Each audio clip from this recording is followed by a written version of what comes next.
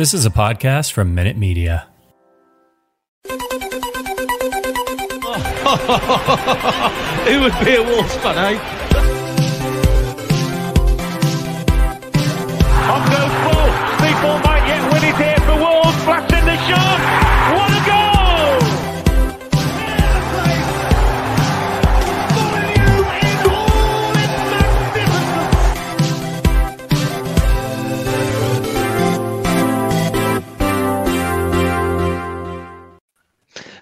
Hello, and welcome to today's episode of Wolves Fancast. It feels like a defeat, but it really isn't. Here to join me to break down today's draw against Newcastle, we've got Matt, we've got Stu, we've got Pricey. I dread to ask it, guys, but how are we all feel on this Sunday evening? Pensive. Broken down. I'm fine. You just said breakdown. Oh, well, we're going to get right into the thick of it because I don't know about you guys, but that's ruined me bank holiday a bit. And it shouldn't do because it's a draw, but there's bigger picture stuff, there's smaller picture stuff. As always, we're part of the 90-Min Football Network as well. Kind of don't know where to start, to be honest, but I was filled with so much optimism at 1 o'clock today. Not just because I had a really nice Sunday roast, but the starting lineup, full debut for Nunes in the league, thought was great. Starting lineup wise, fantastic. That's like the strongest lineup I've seen Wolves genuine on paper for ever. Is that too much to say, do you think, gents? I was just pleased that Ait-Nouri wasn't in that squad because I had, not in the 11 because I had dreams of Trippier kind of getting the better of him on the opposite side and us constantly having to battle the ball coming in over the top and him having to defend it. So seeing, Johnny and Semedo as your fullbacks is as good as it could possibly have got, really, I think, from a lineup point of view. Yeah, I think Semedo being back from the start as well it just makes a huge difference because he's such a quality player, and obviously we'll get into it. I mean, I thought he was absolutely immense today anyway, but he looked fit and well on against Derby against Preston, so there was no real reason why he wouldn't start this game, but you never know, do you, with Bruno, so that was the main point for me, just seeing Semedo back and seeing, in theory, this system is made for him. But there we are. I think the issue was just making sure that, well, I think the only spot up for contention was Ait-Nouri's because if we're honest, he's had made a few errors this season, hasn't he, in the first couple of games. And we all said that Semedo when fit, should be starting. So therefore, Johnny, who's always normally 7 out of 10, should then just switch over to the side. So for me, that was the only really position that was up for contention. So when the lineup was announced, I was well happy. I thought, that's pretty much probably our strongest 11, maybe you would say. So I was quite happy with it. At what point did your optimism? Because I felt the same. I was like, mate, this is the team, guys. You can see that midfield free working. You can see how you can have different variations, I guess, during the game. That Nunes might be able to push on a bit further if we need someone a bit deeper. I could see it all working, but it sort of didn't. And I've been trying to rattle my brains for the last 4 hours about why it didn't. Because despite having more, three in midfield, 3 high quality midfielders, despite one of our midfielders having, frankly, a 9 out of 10 performance in Ruben Neves, we still struggle to control the game, particularly in the first half. Matt, what did you sort of think of, I guess, the opening stages of the game? Well, I thought that we had a lot of joy on on the wings. I think we were open. We got quite a lot of space to run in behind and stuff like that. But it just goes to that age-old problem where a final ball, final delivery, and a lethal striker in the box. Yeah, it just seems like the age-old stories. We could pluck a piece of audio from any podcast for the last 14 weeks of this show, and it'd be absolutely apparent no matter who we've played, what style and what the scoreline was. It's the same problems week in and week out, regardless of personnel. And you've got to then look at the tactics and other forces in play other than sometimes the players on the pitch, I think. Let's get that ball rolling. Come on. I think 14 weeks has been a bit generous. You could go back 2.5 years. You can go back to Project Restart for when it all went shit. It hasn't changed since then, despite being two different managers. We're still as blunt as Emily. It's terrible. And nothing changes regardless of who's in charge, who's playing on the pitch. It's always shit.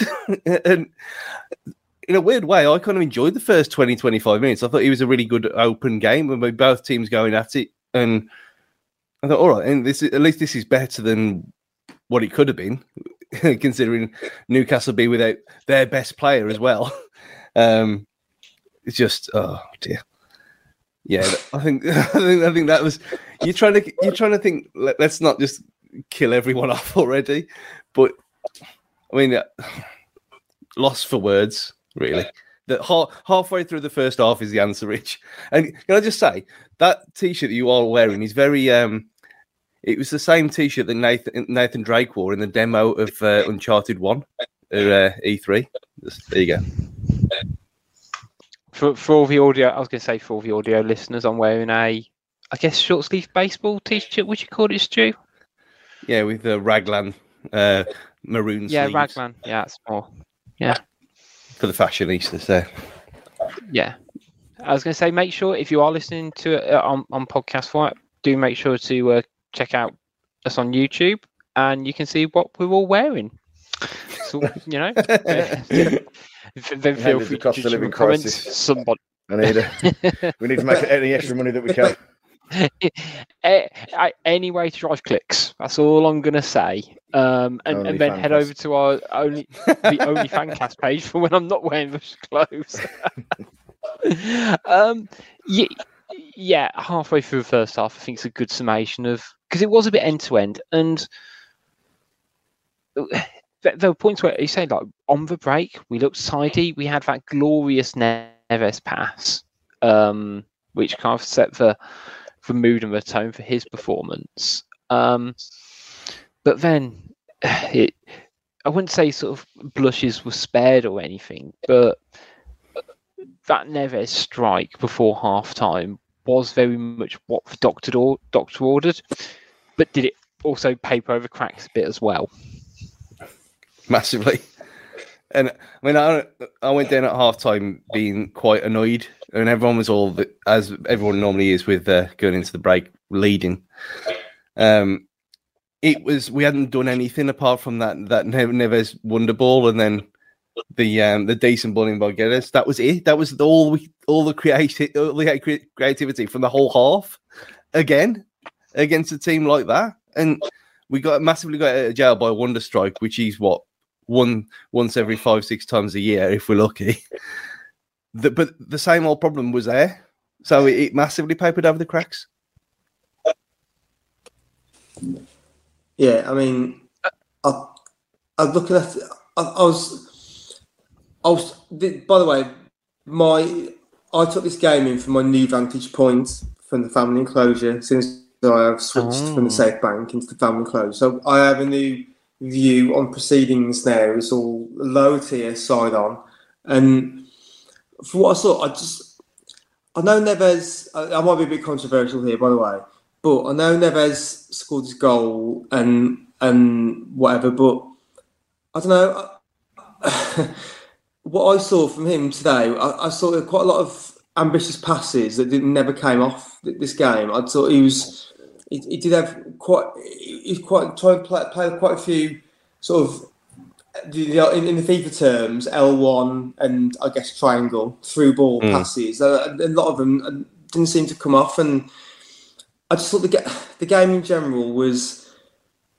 There's not a lot going on. It's two quite low quality teams, really, if I'm honest. I mean, Newcastle, yes, they've got the wealth, but when you look at the team, right, apart from, I think Botman was their only summer signing that started in the team today. Correct. I mean, I'm willing to be corrected on that, but Dean knows. But I don't know. I just thought it was a bit low in quality, like the first half and the game in general. And I don't know, I just thought we were quite fortunate to go in at half time to be 1-up, because when you look at it, did we carve open Newcastle much, really, given what we had on the pitch? Not really. I thought we were a bit low in quality again. Going in on the break with what was essentially a Neves wonder strike, brilliant. But I thought on the whole, given what we got on the pitch, I just thought we were a bit low on quality today. Well, low on creativity, should I say, first half. Yeah, I think I agree with you to a degree. I wouldn't quite say low on quality. Overall, I think both teams struggled that they don't, like, they were without Wilson, so they lacked that additional goal threat. Wolves just don't have a goal threat, and it kind of meant that both teams could get up and down the pitch and, look threatening at points. But as soon as it came into the final third, I was never really stressing, particularly in the first half, and up until about, well, to be honest, the 80th minute, 90th minute, about them scoring. Because they had trust in Sarr. The defence looks solid enough. I know that Colin seems to have divided opinions a lot between fans today. I think he did fine. I don't think he was baffled. Amazing. He got caught out that one time, but apart from that, I just thought he was solid. But again, defensively, one person who deserves a mention is Nelson Semedo, who, good grief, he put in a shift today. He did. I mean, there was one moment in time when let's call a spade. He gave away a needless yellow. At that point, I thought, well, we're in bang trouble now, because Saint-Maximin's going to just absolutely have him on toast, give him every opportunity for a foul and a second yellow and sending off.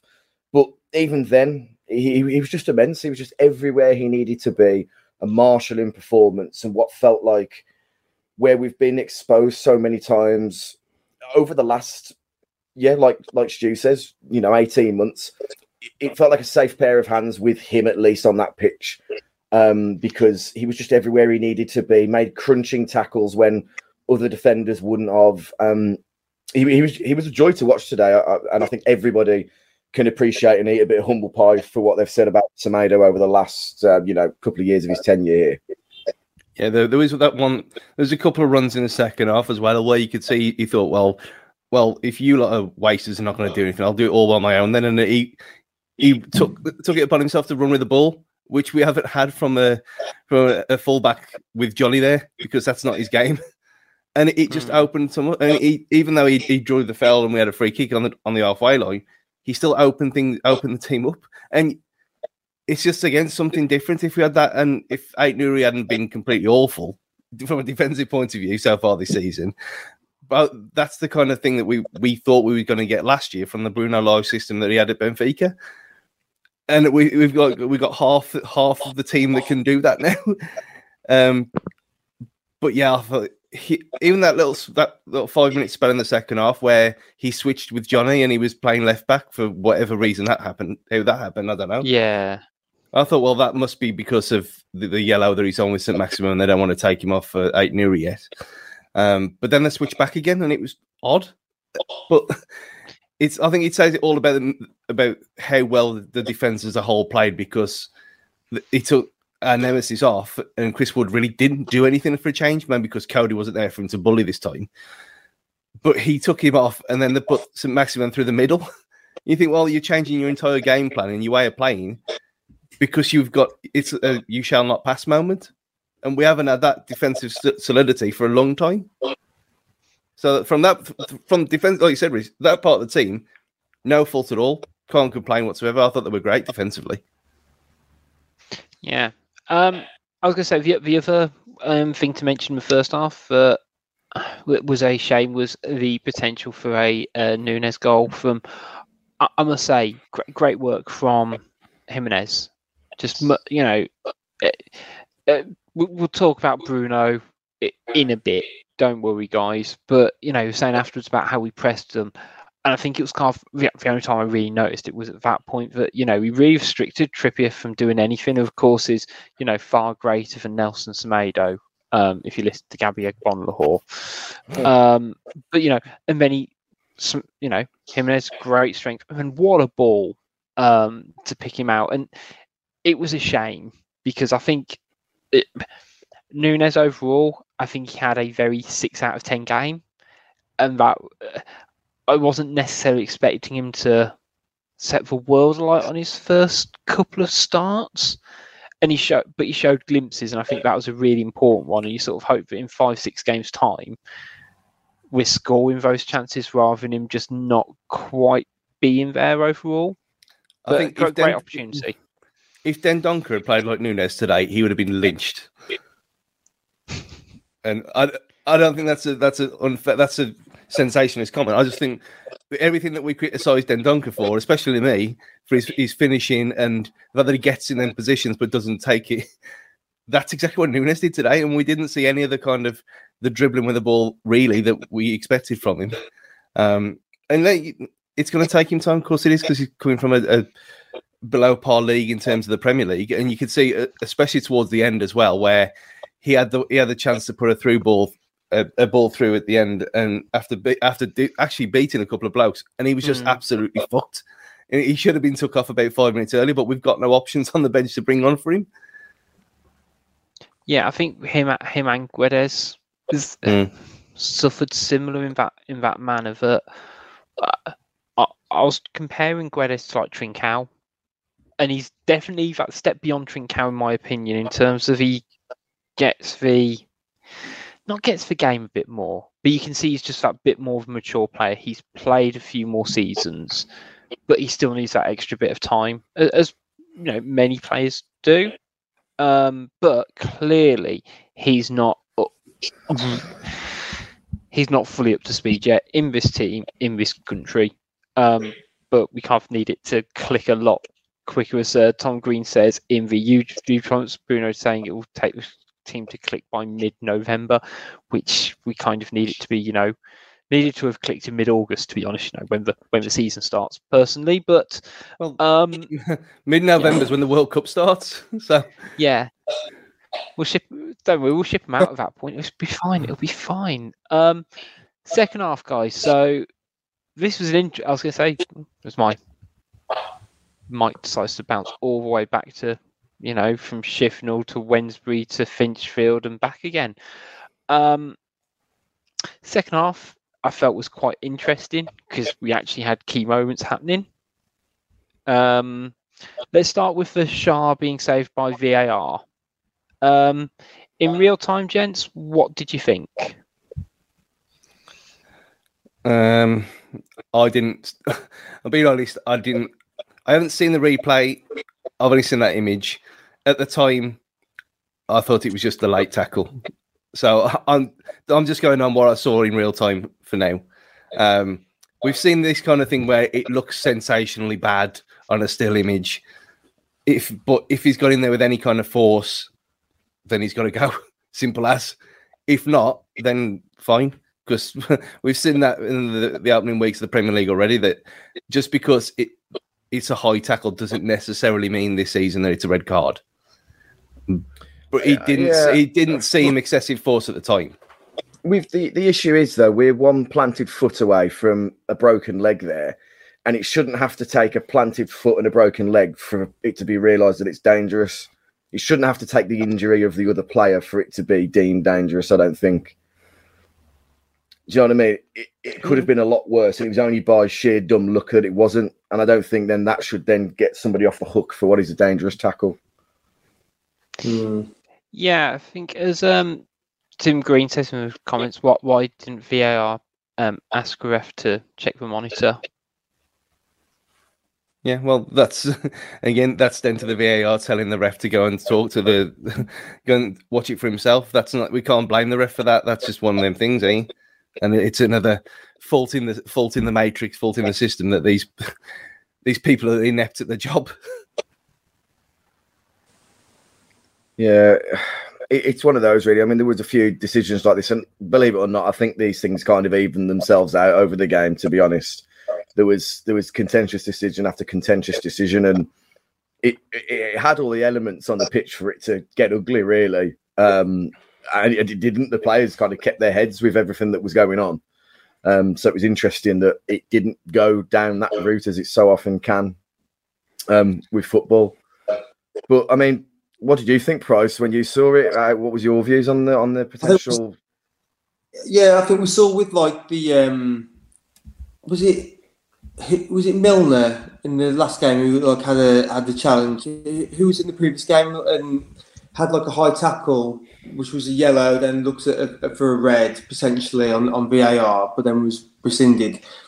I think a high tackle potentially could be a red, as you know, as is normally what we look for. But as you said, it depends on the force in the tackle, and I don't know. You can't keep looking at the still images for a view on this, because as we know, still images you can't bet the house on that because they don't tell the story, do they? So from what I saw, it didn't seem that bad a tackle. The ref has obviously gone and had a look, and VAR's had a look and deemed it as a yellow as such. So I don't know. I'm comfortable with it being a yellow as such, but from that point on, if I'm honest, and keen to get your guys' thoughts on this, but I just felt that like we just kind of lost control. Well, we were steadily losing control of the game from this point on. I mean, I know Bruno has said afterwards that we deserved to win, but when you look at the actual stats when it comes to the game, you guys can obviously say as much as me, but I don't think we're anywhere near where we when it comes to controlling the game. I think Newcastle had 2/3 possession, didn't they?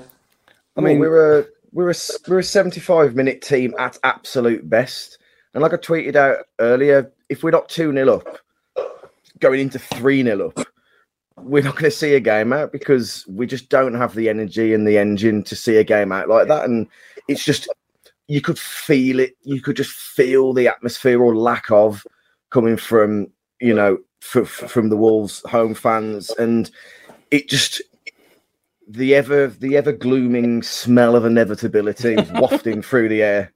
Do you know what I mean? It was just, you could just feel that it was going to happen. It shouldn't be a surprise to us, unfortunately, because they just looked fucked out there after like 60, 70 minutes. Look, I was going to say, gents, did you get your hopes up, though, when Jimenez pulled out his telescope? And I don't mean that's a euphemism. I only saw that about 10 minutes ago, so no is the answer. I haven't done that yet, actually, to be fair. I was going to say, in the days of VAR, can we really... I don't think Jimenez should be pulling out these elaborate goal celebrations. Not when just because there's always a chance it's going to be pulled back. Well, that one was so blatant though as well. I mean, it's not like it's one of them where it randomly flicks off your shoulder blade or something. It was a blatant foul. I mean, I didn't even move. I mean, it was right in front of me. So I just like you do a bit of like an ironic cheer when like they put the ball in the net from when the play's dead on that kind of thing, thinking, well, there's no way that's going to be allowed, surely. And the fact that it was so quick as well, the decision, it wasn't like standing there 4 or 5 minutes watching replay after replay. He went to the screen. We know what happens when he does that anyway. It was a foul. But so Stu, you're on obviously the Steve Bullupper as well. it must have looked like from where you were that the ref pointed to the centre spot as well. Because I know where you sit, I know what I know. How Mate, I was livid. I started going. I started like giving it everything, and I was like, "What the hell? What is this?" Yeah, because half the stand your side did, like South Bank side did, and then all the ones our side, because we were directly behind him, where he was pointing at the play. He was like pointing at the thing rather than like that. For the audio listeners, hand movements. But yeah, I can see exactly what that meant. It was a very odd kind of. I don't know why he didn't like point that way, did he? He didn't point towards the goal, as in it's a free kick. He pointed towards where the incident happened, which was just like further back from where he was, from the centre spot. It was a very weird way of going about it. Yeah. Yeah. So I was going to say VAR, I think, was arguably right in both occasions. To be fair, as it annoyingly is most of the time. Even it's frustrating, but the game management, it never felt, as you alluded to, Matt, there was just an air of inevitability. We're going to concede at some point. Despite how well we were doing defensively, it just felt like it would get past, the attack in the midfield, and we just have 4 defenders and a goalkeeper sort of battling for their lives. And then Bruno made some subs, which still perplexed me. That obviously the midfield was starting to flag. We've talked Nunes still finding his feet. Matinho was dead on his feet as well, and we didn't have changes there. And then Bruno decides to bring on Hwang and Podence. Guys, we did have an amnesty at the start of the season, didn't we, Stu? Me, you, and Tom around Hwang. And we did. To be fair, we've kept it up. We kept it up for a couple of weeks because he didn't look awful. But yeah, less away from Hwang for a second. Overall, those subs, did they inspire much confidence in yourselves? I mean, Podence doesn't inspire me in any way, in any sense of the word at all, because you know what you're going to get, and especially against a team like that, he's going to be automatically pissed off when he's coming on the pitch. So you know what he's going to do. He's going to run around, moan about things, and get involved in things that don't involve him, and that's not getting involved in the play, which is kind of what happened. When he comes off the bench, he always seems frustrated, which you can understand. But you don't want that in a situation, in a game management situation like we had against that Newcastle side. He just got it absolutely, completely wrong. And the fact that we have 5 subs available, he could have rectified it. He could have hooked one of them and brought someone else on. And he said, yeah, okay, fine, I've got it wrong. Whatever. I know that it's a bad luck doing that. But when you've made such a glaring error, just own it. Just do something else. But Hwang, I mean, we'll get to him in a minute, but yeah, I think it just, again, shows, even though on paper it looks a stronger bench than it did when we had children on there against Leeds, it's not really that great, to be honest. Any of the options off the bench. I mean, we've had a couple of comments on the old YouTube channel saying, should we have put Adama on? Pricey, how do you sort of sit with that? I mean, I obviously, in the Fancast WhatsApp group, I've been very vocal about my thoughts on Hwang, and well, in fact, I've been vocal about it on here as well, on public record, on this Fancast. You all know my thoughts on Hwang, and yes, we will get to him in a minute. But when it comes to subs, I mean, we didn't make our first subs till the 83rd and 84th minute. How had already tried rectifying the situation for him as much as like just after the hour mark, and our subs were effectively just too late again. I mean, we've already talked about the fact that Newcastle ended up on something like 65% possession, so that they were well in control of this game, really. Just despite what Bruno might say, or anyone else on our side might say about we were in control and should have won the game. The stats don't really bear out that. Just take a look, possession, shots on and off target. We're behind on that. And even then, that just after the hour mark, how was making steps to change the game in their favour, and we were too late. We only made 3 subs, and they came 83rd, 84th, 90th minute, which is too late, and just trying to make any kind of effect and just trying to change the game, and that's not something that's new about Bruno. But we've saw this already in him, that he's a bit late making changes, and obviously this season up until now, that's been enforced upon him because he's got infants on the bench and not been able to change anything. But he actually has got options now on the bench. He does actually have some form of options, be it good or bad.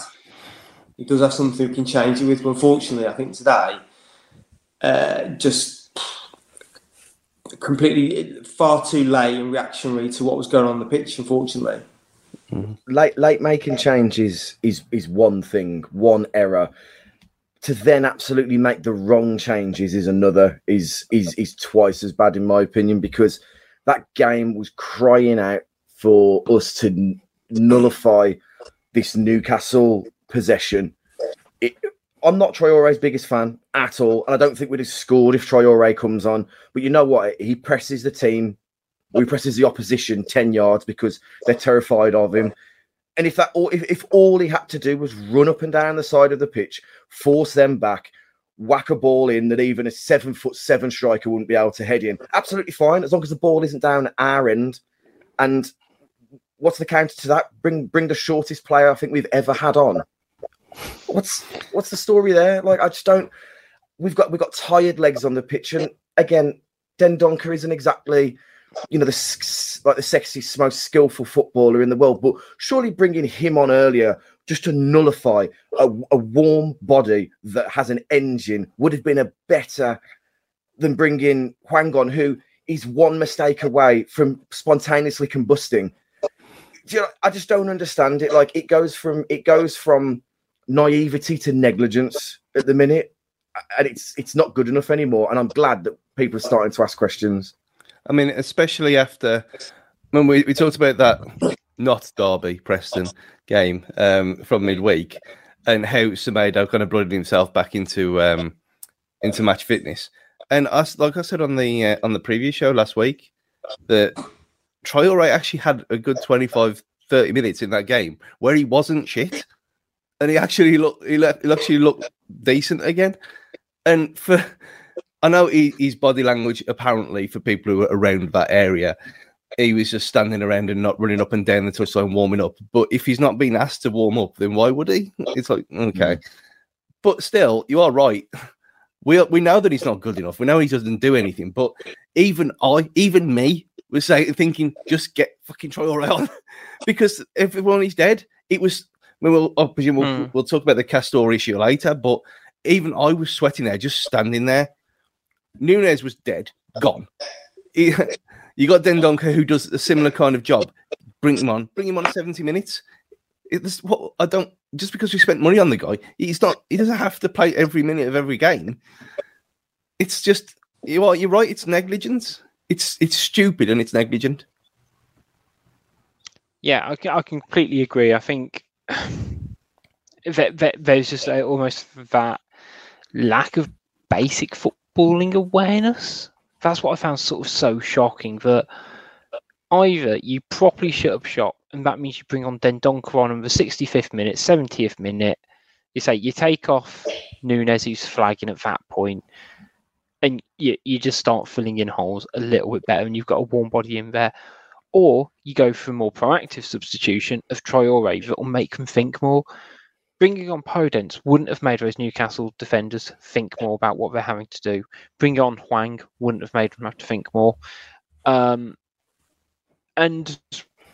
we say, like, this was a game which featured Dan Burn and Matt Targett, and you don't bring on Adama Traore. I find it bonkers that we didn't. But the goal itself, I mean, it's easy to make jokes about. In terms of Hwang's assist, to be honest, and it was a wonderful strike, don't get me wrong, but my question to you is, how many rakes do you think Hwang Hee-chan steps on a day? It depends if he's making biscuits at the same time, because that seems to kind of nullify anything bad he ever does. We need to have a very serious conversation about Hwang Ki-chan, right? Because we signed him on loan. He had about a 6-week purple patch, give or take, right? When he joined, right? After that, right, everyone can all go on like transfermarkt.com and .co.uk and have a look at his stats from last season, right? He literally contributed nothing after like his 6 or so weeks purple patch. And genuinely, right, and I've said this before, both in the Fancast WhatsApp group and on these pods, right? I've never known a footballer like Hwang Ki-chan. I've never known a footballer to have the world's worst first touch than Hwang Ki-chan. I think I could track the ball better than him, genuinely speaking. And I really, and I'm shit at football, but right, I don't like to denigrate one of our own. I really don't. But if I'm putting it very softly, right, it's really hard to make a case for Hwang Ki-chan being like a Premier League footballer, honestly.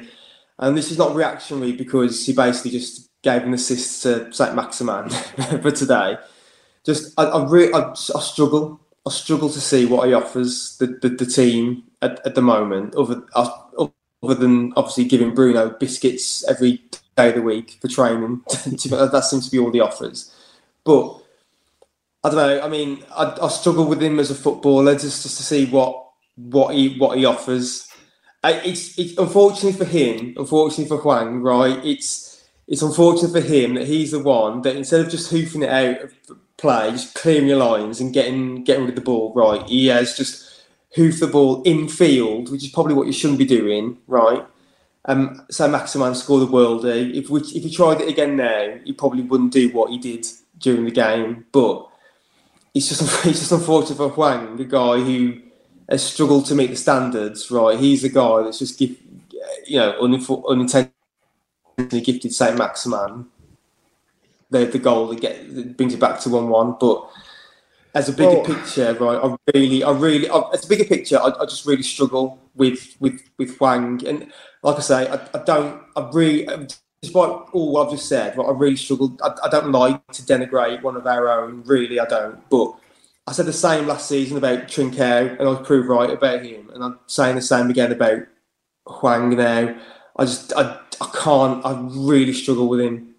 But I'll tell you what, Price. I'll throw the floor open to anyone else who can counter my view, but I just really struggle with him. Well, I'll tell you what he gives us. He gives us hope that we can win a competition to play for a Premier League team, because he looks like a competition winner at times. I hate to say it, like I cannot justify. This is some of the romance that we get from signing players from like other leagues that just don't work in our style or anything else. I don't know. The issue with listen, we as Wolves fans, we need a scapegoat. We always need a scapegoat. Unfortunately, it's him. I don't think there's anything coming back from him now. Once he lost possession a little further up, about a few minutes on from the goal, it was just pure vitriol from the crowd at this point. Like, there's no turning back from that. It doesn't matter if he put in 7 out of 10 performances where he even assists here and there. I just think time's up now. Unfortunately, there's no getting back. The court of public opinion. Sometimes, once the court of public opinion is guilty, it's all you're going to do, really. And Stu especially knows I am not a card-carrying, paid-up member of Conspiracy Club. It's not me. I don't deal in any of that mumbo jumbo. However, I hear people when they talk about, he's only playing to bring in money for the South American market, and I just think to myself, it's absolute drivel, like normally, but I can't not think about it now, because there's no reason why this man gets the chances that he does. I just can't see it. Someone convince me otherwise. I'm not going mad that this isn't just some ploy for money, because there's got to be other people that can do something that he that he can. Do you know what I mean? Someone talk some sense into me, please. Well, he can. He's the thing is, I find it really difficult with this because he's clearly in. He probably can barely speak it. We haven't heard anything from him. Like, from the looks of things, he doesn't really speak that English that well. But that doesn't excuse how bad he is. He's I mean, thinking about it, I mean, obviously we've had worse players, but relative to where we are as a Premier League club, of relatively established Premier League club at this point, he has to be one of the worst players we've ever had. Relative to level at the time, it's not even. I mean, you think of Robin van der Laan and Manuel Fetis, all the usual ones, the usual suspects who are coming out in this list. He's up there because he's so shit. He doesn't do anything at all. He doesn't do anything, and I don't even care about he tried to help. It's not his fault. He's so bad. He tried to help out in defence. Fair play. He didn't go hide, and he still after all the shit, he still doesn't hide. Which fair play to him. But the problem is Bruno. Bruno is picking this guy who is way out of his depth because of fucking biscuits. It doesn't make any sense. But you know what? Like even when he doesn't start him right and brings on for 6 minutes, he still fucks things up. He come on for 6 minutes, right, and he still managed to fuck things up. And you know what? Just referring to some of the comments, right? And it's a comment I see a lot, to be honest, about whenever any Asian player signs for a Premier League club, it's about shirt sales, right? We've only signed the player because of shirt sales, right? Juan cost us what, 14 million, right? Mm-hmm. At £50 a pop, we've got to sell 280,000 shirts, right? to make 14 million back. That ain't happening, right? So we never sign a player just for shirt sales, right? We just don't do that. That's not a ploy way you sign a player, right? But it's just typically his luck, right? In the space of a week, right? Jimenez give him a penalty versus Preston, and he scuffed the shit out of it and missed it. He's come on for 6 minutes today and given Maximan a volley to score today. The bloke's cursed, generally. I was going to say, what do we think? Go on, what do you think he's going to do against Bournemouth? Are we thinking red card and give away a penalty? I mean, at this point, the only thing left for him was just get Barry Fry to piss on him, because that's the only way it's going to lift this curse. Because it is farcical how it could happen to him all the time. Is that an actual lifting of the curse? Barry Fry to piss on you? Is that right? Well, he worked at the St Andrews pitch, so but that's the only kind of curse lifting thing I can think of in the English football pyramid. I don't know. I mean, that might be one for football cliches. Whether we use some luck or something, and like I don't know, it'll just turn suddenly. And he'll bag a brace against Bournemouth or something. I don't know, but I can't see it. I just like I say. I mean, I'll put on record on this podcast about my thoughts on him. I'm not alone with it either. I think we're all kind of on the same wavelength when it comes to Hwang, and the fact that what is he actually offering us? Because I don't think any of us four on this pod, any of us on the whole Fancast chat, any of us who listen and watch the Fancast, I'd invite the comments to come in. What does he actually offer the team? Because I don't know.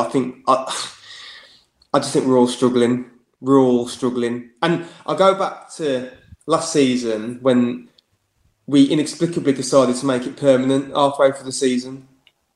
Like, he'd just come back off his injury. He hadn't done anything since his injury. In January, it was like, surprise, we've just spent 14 million on this guy who, scored 4 goals in a few games, has done nothing since, and is offering nothing to the team, but we're now going to commit 14 million to him. I don't know. It just baffles me. Genuinely baffles me. I mean, when you think that we've spent 30 million English pound on Hwang and Catrone in the last 4 years, I was going to say, and politely throw Fabio Silva into that mix as well. Now, I know you could argue Silva's got potential, but there is a lot of money being spent that you could argue isn't getting you the short-term returns. But, guys, we're going to take a short break because I think we've talked to death this Newcastle game, and there's a few big conversations I think we need to have right after this short break.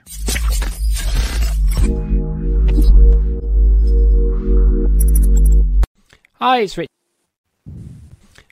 Richard from Wolves Fancast here. Just interrupting today's show before we get back to some questionable opinions and opinionated questions to talk to you a little bit about our sponsors, Pixel Yeti Media. They are a design agency that put you and your business first, from web design, logo and branding design and marketing. If you have any marketing needs, get in touch with them to find out how they can help you get it right. They are over at pixelyetimedia.com. Now let's get back to a show where we can give you some really forced wordplay, niche cultural references, and maybe even a bit of football talk. Hello everyone and welcome back. Guys, there seems to have been a bit of a sea change up around Wolves for last, not even just today, it feels like this weekend around Bruno Lage. And I know, Matt, you've been chomping up a bit for this conversation for the last 46 minutes, so I'm going to let you lead the conversation on this. Is it time for Bruno to get the boot? Let's just look, first of all, at the reasons why, up to this point, it is being sacrilege to question Bruno. He's not had a full pre-season, was a good one. He's had that now. He's not had the players that he wanted to bring in. He's got that now. And then there's been some key injuries to key players who have come back now. And we've brought in players to positions that we need. Not all, but that we need. And those have all been reasonable things to not put the blame on the manager and to question other people around the club.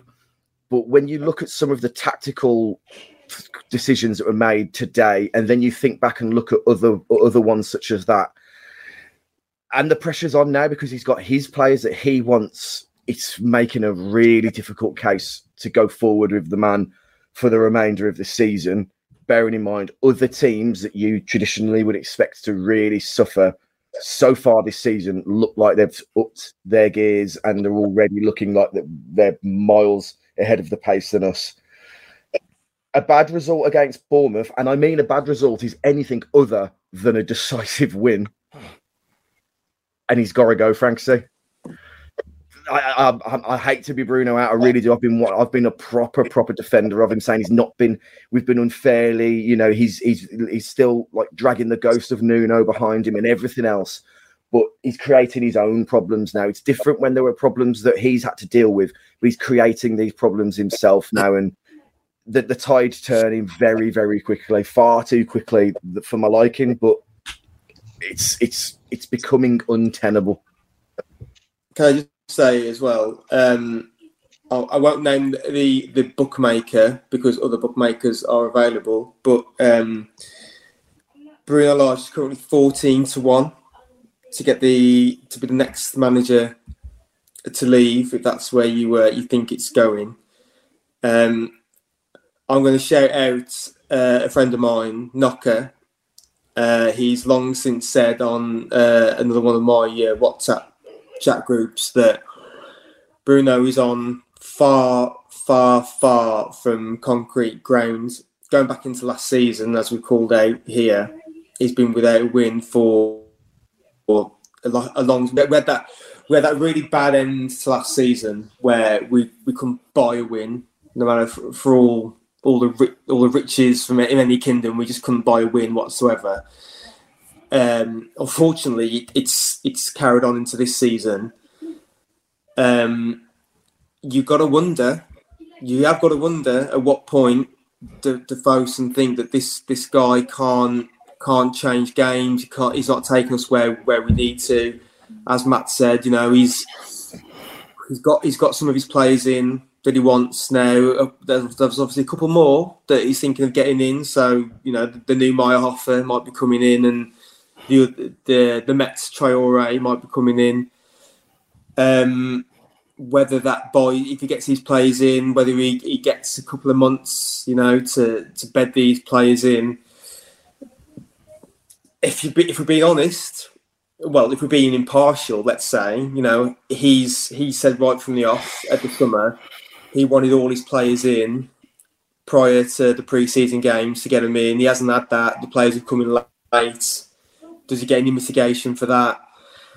Alternatively, he's got a couple of good players in there that he wants in the style of Collins, Nunes, Guedes, effectively a spine of the team that's come in. That's what he wanted. It's not working at the moment. We're not looking creative at the moment. With our 2 home games, 2 draws, our 2 away games, 2 defeats.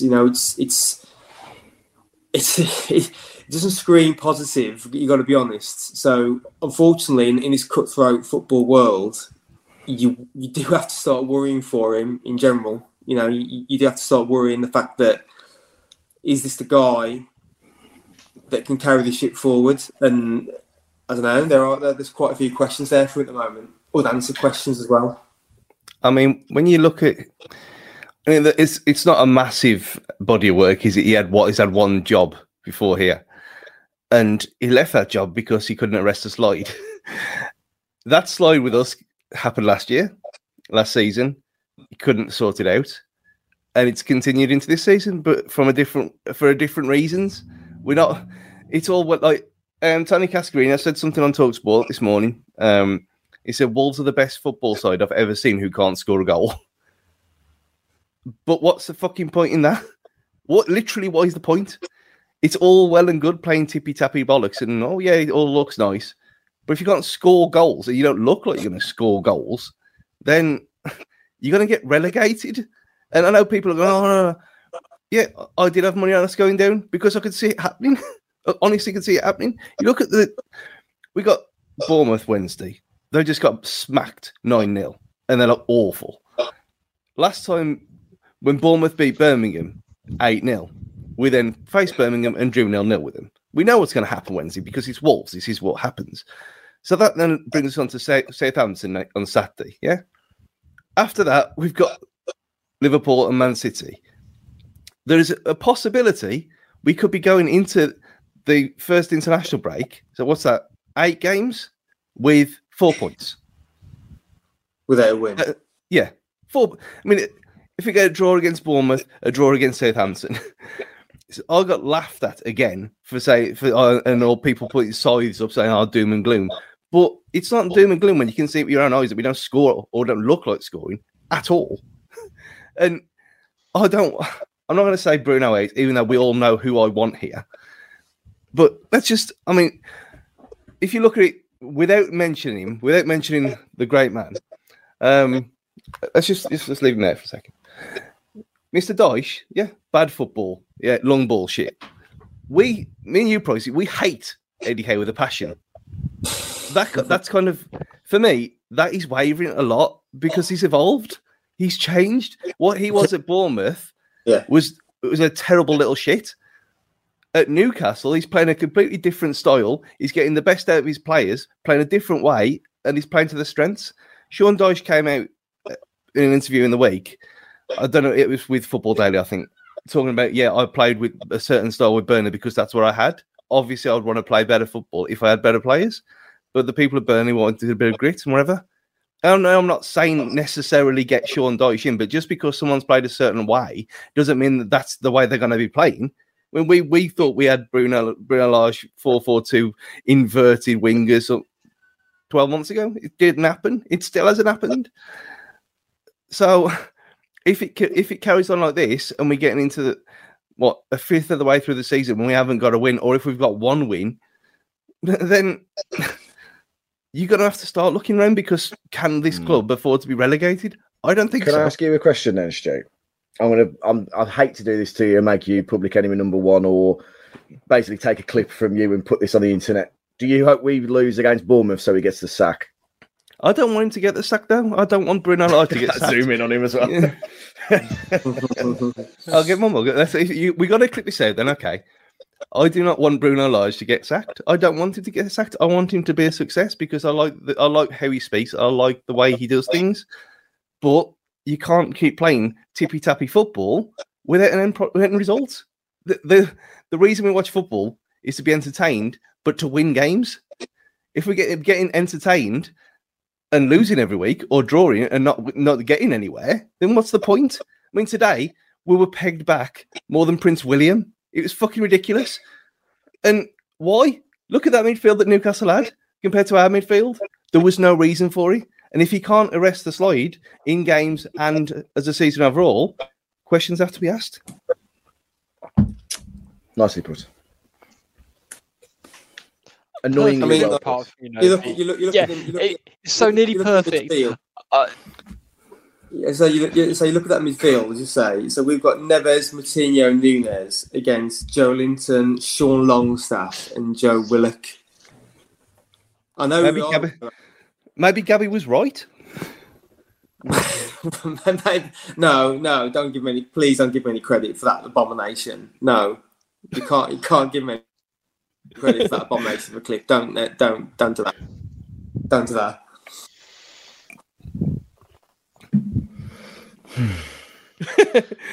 Aye.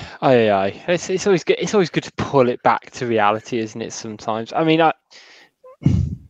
I'm very much on the fence about it, and I can't work out if because today felt like a defeat is worse. But I've seen comments going into the game, people saying if we don't get something right here, then it's Bruno out. So this isn't something that's just happened because of today. It does feel like it's had a bit of build up, and you say we could be going 8 games in with, let's be honest, pessimistically, Stu, it's not 4 points, it's 2 points.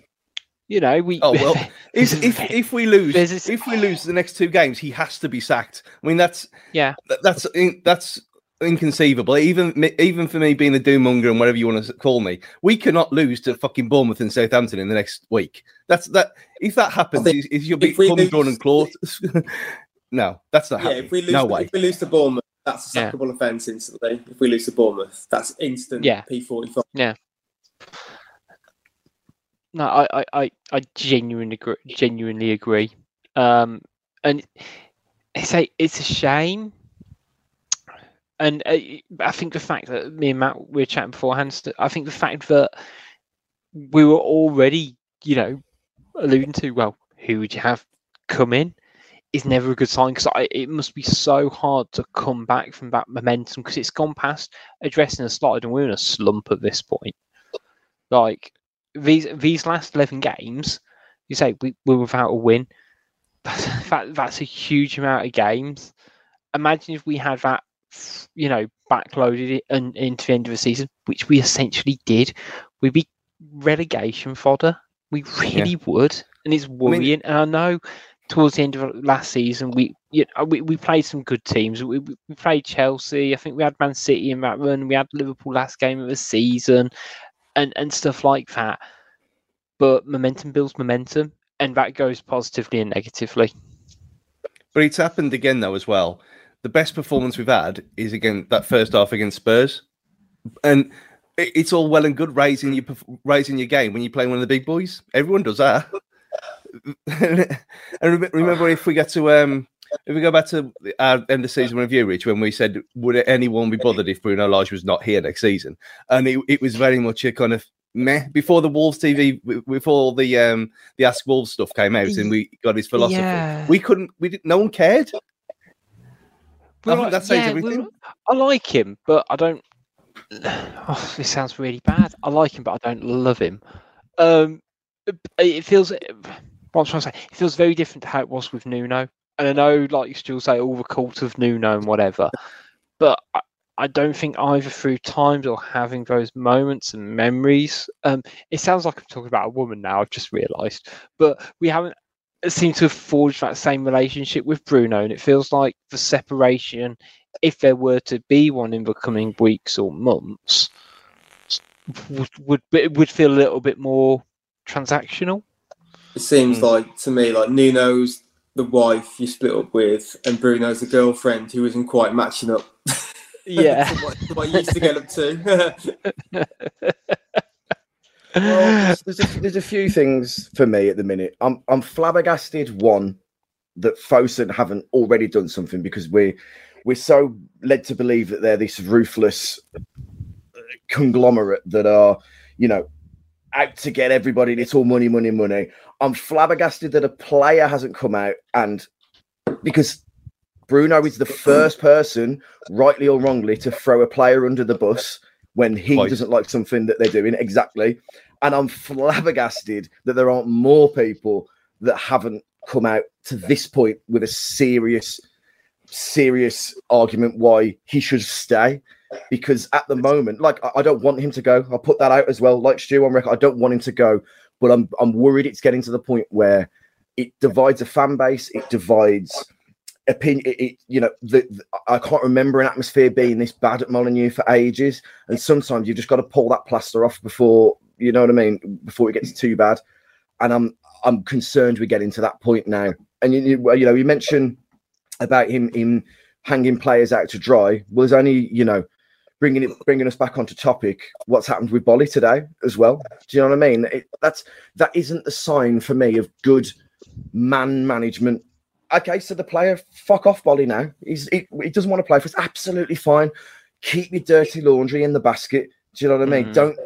It's not there for everybody to see. Everything's so disruptive at the moment. It feels like, and it's just one more thing, one more negativity around the club, which is just compiling, and it will eventually get too much. I've got to worry. Yeah, for those, I was going to say, for those who aren't in the loop, basically the Willy Boly news that Bruno Lage confirmed in a press conference is that Willy Boly was supposed to be in the squad today, and he was not on the suspension. Apparently, he just didn't turn up to Molineux. As I think it might have been Dan in our group chat went, don't they all go from the hotel together? So has he has he stayed at the Novotel or the Mount or wherever they stay? Has he just slipped off? But I completely agree. It's similar to the Kierjan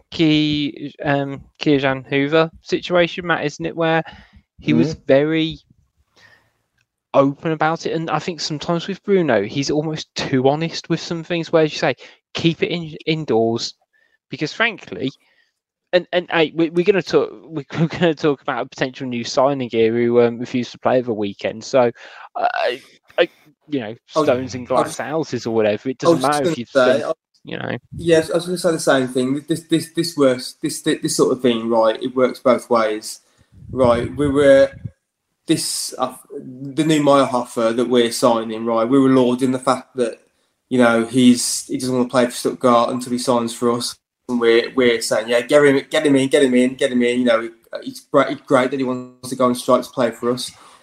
We can't then laud that and then throw stones at Boly because he's doing the same, because he then wants to move. It doesn't work both ways, does it really? Let's look at it honestly. Boly is a guy who, where is he currently in the food chain with us? He's not first choice. He's not second choice. Is he third choice? No. Is that Totti? Really? Is he fourth choice? No. Is that Mosquera? I don't know.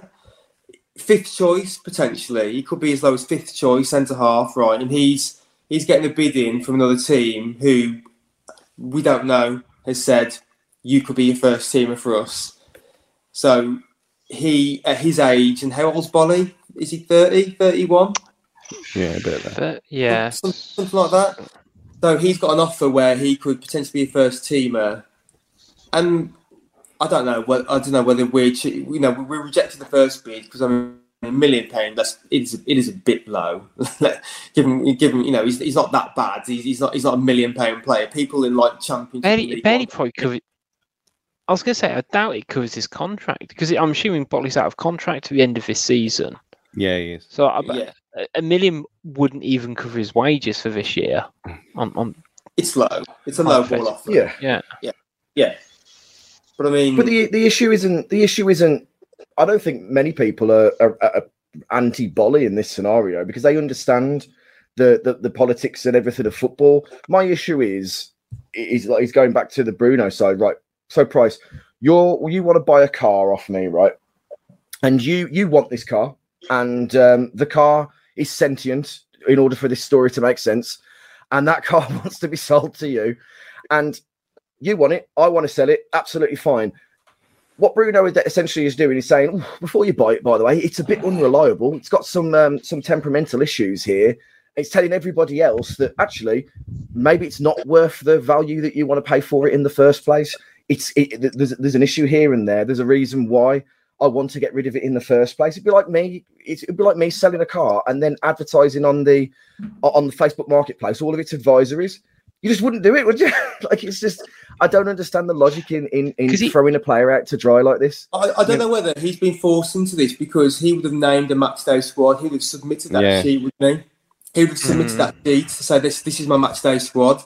And then when one of them doesn't turn up, just doesn't turn up at all, and where is he? He's going to be asked questions for the media, isn't he? Someone's going to say, your team sheet, your squad sheet that we've all seen has been submitted. It's got Willy Boly on, and I noticed that he's not even here. So can you tell me about that, please? So he's not going to have just offered that up straight away. He's going to have been asked. Someone is going to have asked him that question, which is probably why it's come out. Because that's not something you're going to want to offer up, is it? That's quite embarrassing for him and the club. It's not something that's going to offer up to people self-back. And again, it could have just been.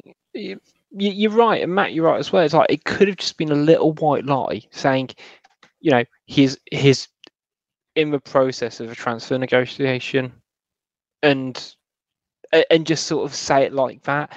Again, it's the phrasing of it, it's the terminology, it's how blunt it is, and again, it screams disharmony where there might not actually be any. You say it's fairly natural. Remember we had Bakary Sakho way back when. I think, what did he have? 2 protests? I say protests, that's wrong, but he had a couple of occasions where he sat out of games because there was transfer speculation around him. With Forest? Personally, I think it's slightly different if you're Personally, I think it's slightly different if you're a 31-year-old centre back with a year left on your contract, and you'd be 5th choice to come on, second choice to come on. But it's still the stakes of it. He might not want to pick up injured, so again, it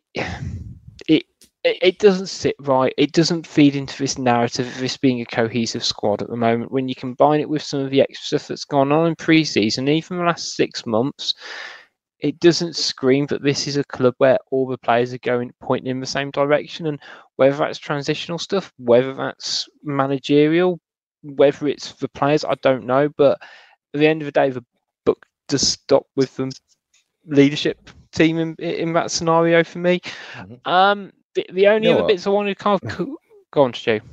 I was just going to say it's a coincidence, but it's not anymore. Is it that Boly is one of the last ones of Nuno's generals, and we had this with Ruddy with a contract offer and then taken away a day later. Then you have the whole Cody situation where he's unceremoniously dropped, even though you can argue for the good of the team or whatever, but how it was done very brutally. And then you got this as well. And it does seem like the whole clean sweep that we could have had last year is being done this season, over this pre-season and into the start of this. And it's all come at the same time. And I don't have a problem with airing bad behaviour like the Hoover thing when I said at the time, fuck Hoover. I mean, it's been proved since. He's been dropped to their reserves. That's what a kind of amazing person he is. I mean, fuck him, whatever. But doing this, I think Price is right. He's probably like, he has been kind of nailed into a corner with this one because they would have asked him about it. I mean, you could say, well, why would he name someone on the team sheet when he's not in the building? I mean, surely if he's not in the building, you would have rang to see where he is. If he's then lied on the phone saying, yeah, I'll be there in 10 minutes or whatever, then fine. But it doesn't seem that way, does it? It seems like, well, he's named him and he just hasn't bothered, which the whole Moira offer 2 not playing first up pissed me off as well. The whole thing, I mean, I know football's morally bankrupt anyway, but it seems to go against our no dickheads policy, really, doesn't it? So I don't know, a bit uneasy. Yeah, I think Sasa being on Yeah. I think the one I find most interesting about Sasa name, I won't try and pronounce. It's Kalinic. It's not Stuttgart striker.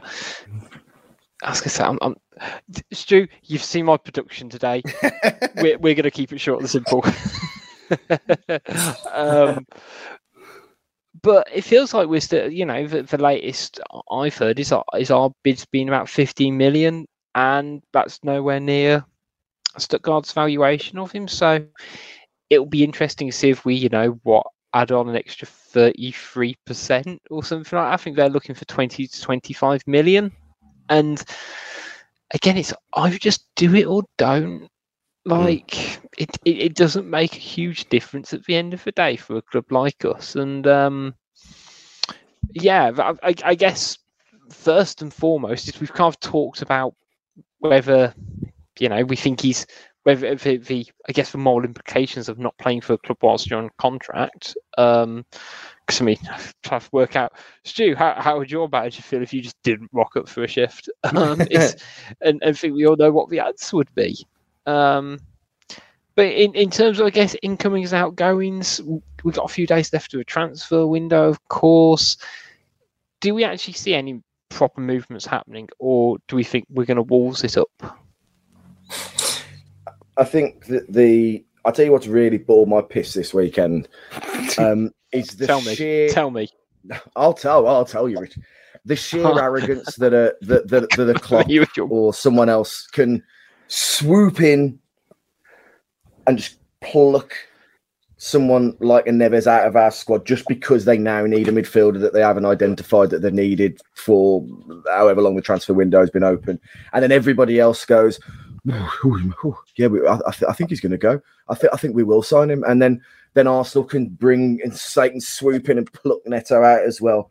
I just like the arrogance of some of these big clubs really annoys me. But there's a slight thought in the back of my mind that wouldn't put it past our recruitment team to just go, that's a tasty piece of pie we can make on this player. But it's annoying me that like the whole Liverpool and Arsenal Photoshop brigade that have been out in full force have got to me over the last couple of days.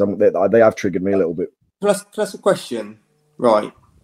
If Arsenal or whoever come in with 50, 60 million for Neto, right, would you take that? Seriously? Neto yes. Neto is different to Neves. Neto is a one where you're not going to replace him that window. So you've got to ask yourself, can we do without Pedro Neto for 6 months? And the answer is yes, we probably could get by. With 2 months of them, 2 months of them not even been playing. Remember, a month and a half. But we couldn't do without Neves for any length of time. One injury away from disaster if Neves gets injured. I was going to say, because like Neto, right, has he been the same since his injury? And if someone's going to come in, this is a controversial opinion, so I'm open to challenge on this. But I was having this discussion post-match, and you think, really, given the money that's on offer, right, is he that value?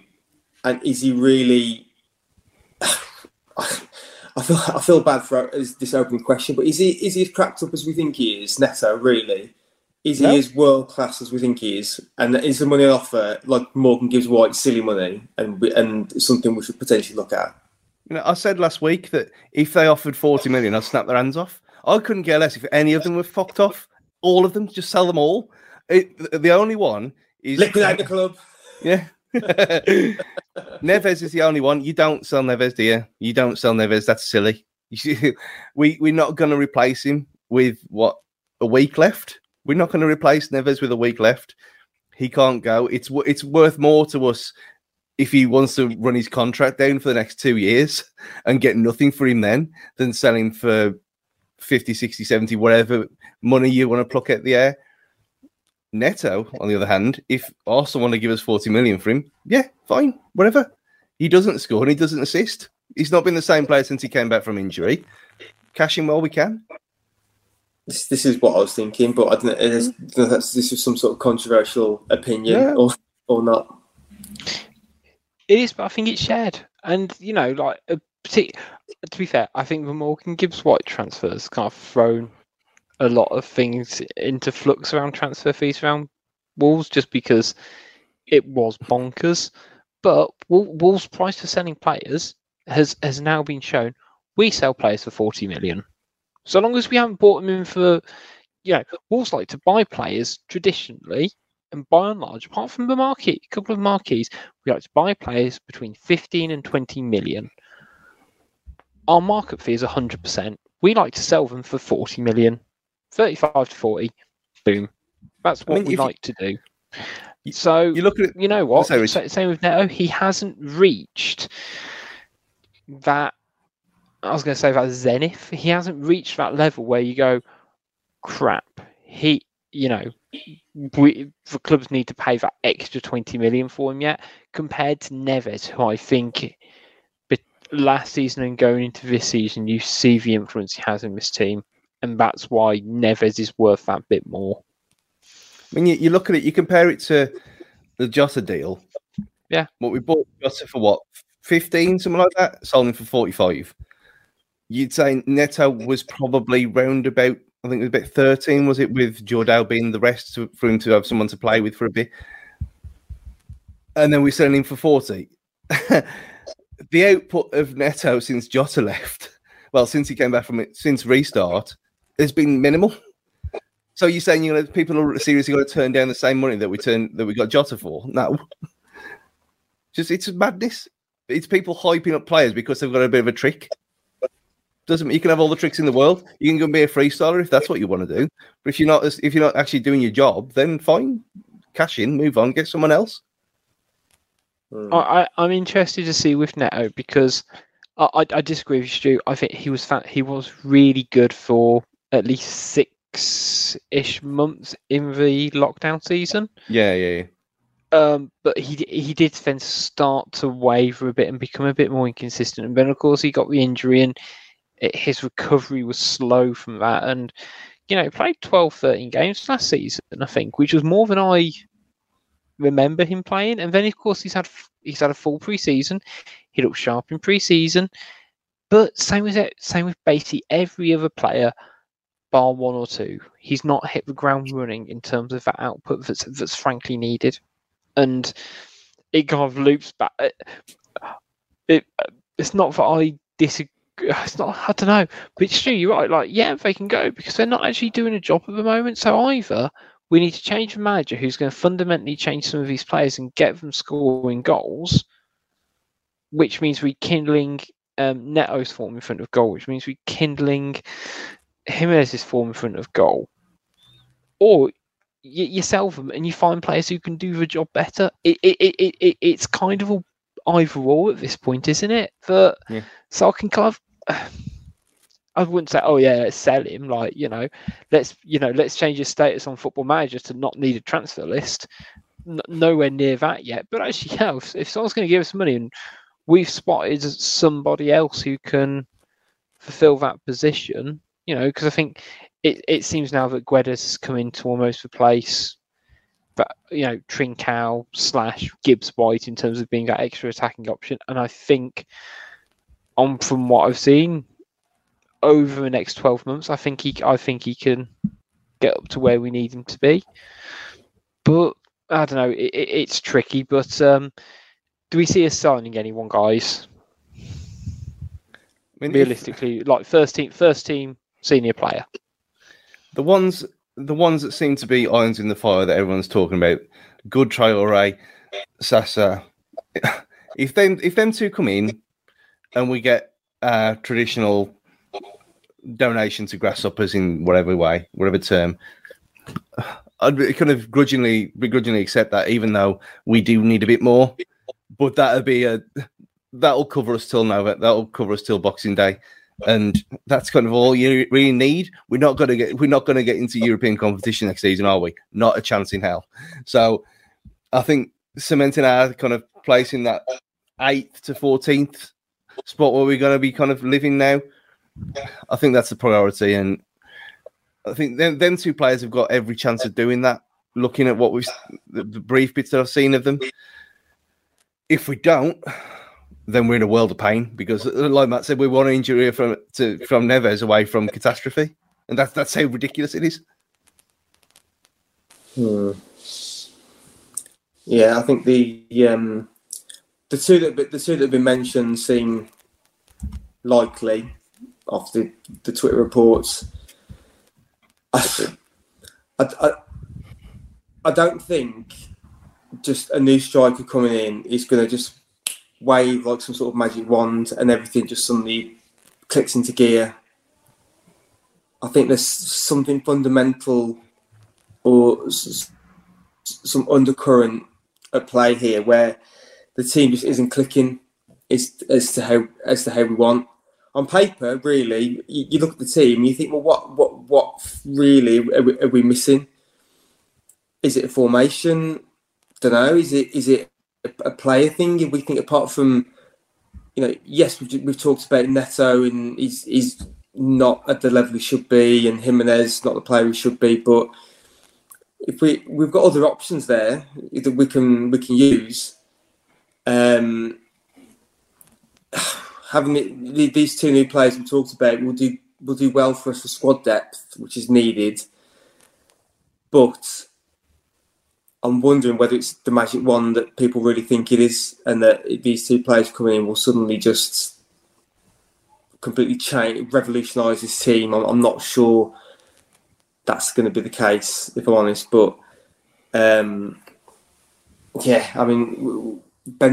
obviously they were gratefully received as players and good for squad depth. But I don't know. I'm not sure if they're going to be some sort of elixir that will treat the team and suddenly becoming to be world beaters. We'll see. I think it's going to be an interesting couple of days in Wolves Twitter. We had we did our pre-season predictions about when the first Wolves Twitter meltdown would be, and I think we've potentially hit it, but I think we could reach new heights on the 31st if we're not careful. A couple of questions from Twitter corners around. So thank you so much for listening and tuning in, guys. So one we had from Paul Wharton I thought was interesting, which is when a ref sets a precedent with tolerating shoves in a game, should VAR take this into account as being consistent with the ruling of the game before deciding a shove is clear and obvious? So I guess it goes back to a bit the age-old question about, how should referees referee a game in terms of flow and things like that. Well, I thought that with what we've heard at the start of the season, where the games are meant to flow more anyway, and then when the referee sets an expectation that the game is going to be allowed to be played with a little bit more physicality, you would expect then that the VAR official should take that into consideration. You would expect that because it's only clear and obvious if it's against what the referee is already blowing. Or, if he's run 10 yards and pushed him over, it's a little different to what is a physical battle at which the referee has been happy to give all game, to let run. So I do think that the officials at Stockley Park or wherever it is have got to take this into consideration. But Stu will tell me otherwise because he knows the rules better than I do. I know what he means, but there is a bit of a difference between a bit of rough and tumble and a clear foul that leads to a goal. So you can't foul someone like that, even if you've had a good physical game, which is much better this season than it was last year. I mean, we all like this way. You can't. That cannot stand in any world. That goal cannot stand from that foul happening. It just can't. It's ridiculous. But yeah, I think that there does have to be not just for that. There does seem to be has to be more of a connection between the ref and VAR anyway. Like you said, why didn't he go over and look at other things? I think the Premier League directives on not letting the ref use the screen properly, like they do in other countries, is a joke. It just is. It's you look at not. I'm not saying other countries have got it nailed, but they let the refs choose. The refs can go and have a look. They don't have to just sell the fact that they're going to have a look, because we all know they've even admitted it. that if you go into the monitor, you're selling it to the crowd because the ref's looking at it himself. The decision's already made. We know this as fact. It's in the A-League video with Jerry Gillett. If people want to check it out, it's all there for everyone to see. The system's there. The officials don't work it properly. But in this case, I think it's clutching at straws because it was a clear foul. There's no question about this one. Yeah, I agree. I like that. Not that you let a couple of these things slide, but just focus on the important decisions. Let the ball keep moving. But yeah, he did push him in the back. Like it's very difficult to justify it when you can clearly see him put his hand on the back and push forward. And I don't like Ryan Fraser. He is from the Bournemouth Academy of Shits, and a notable diver, and will go down easily in those situations. And I think that's what annoys me is he didn't need to make that foul. Neto's a good enough player to have probably robbed the ball off him afterwards.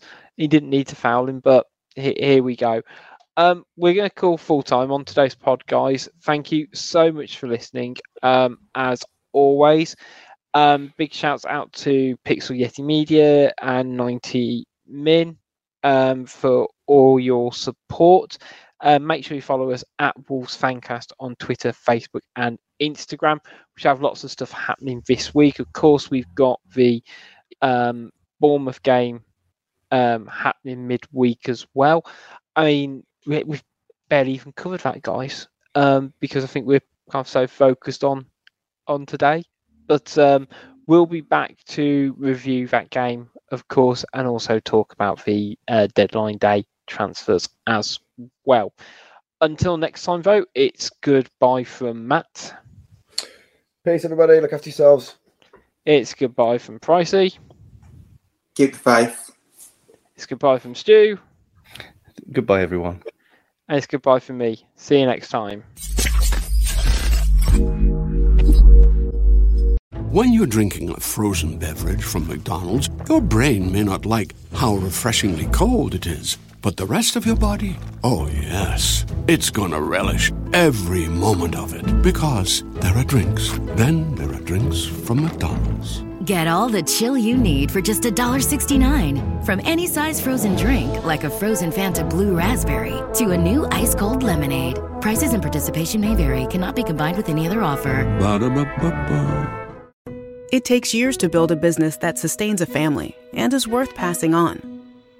At Sandy Spring Bank, we work closely with clients to provide the financing, cash management, and deposit products necessary to grow a business.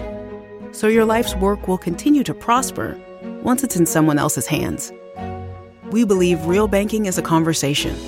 Let's talk about your business. Visit sandyspringbank.com/business. Credit products offered by Sandy Spring Bank.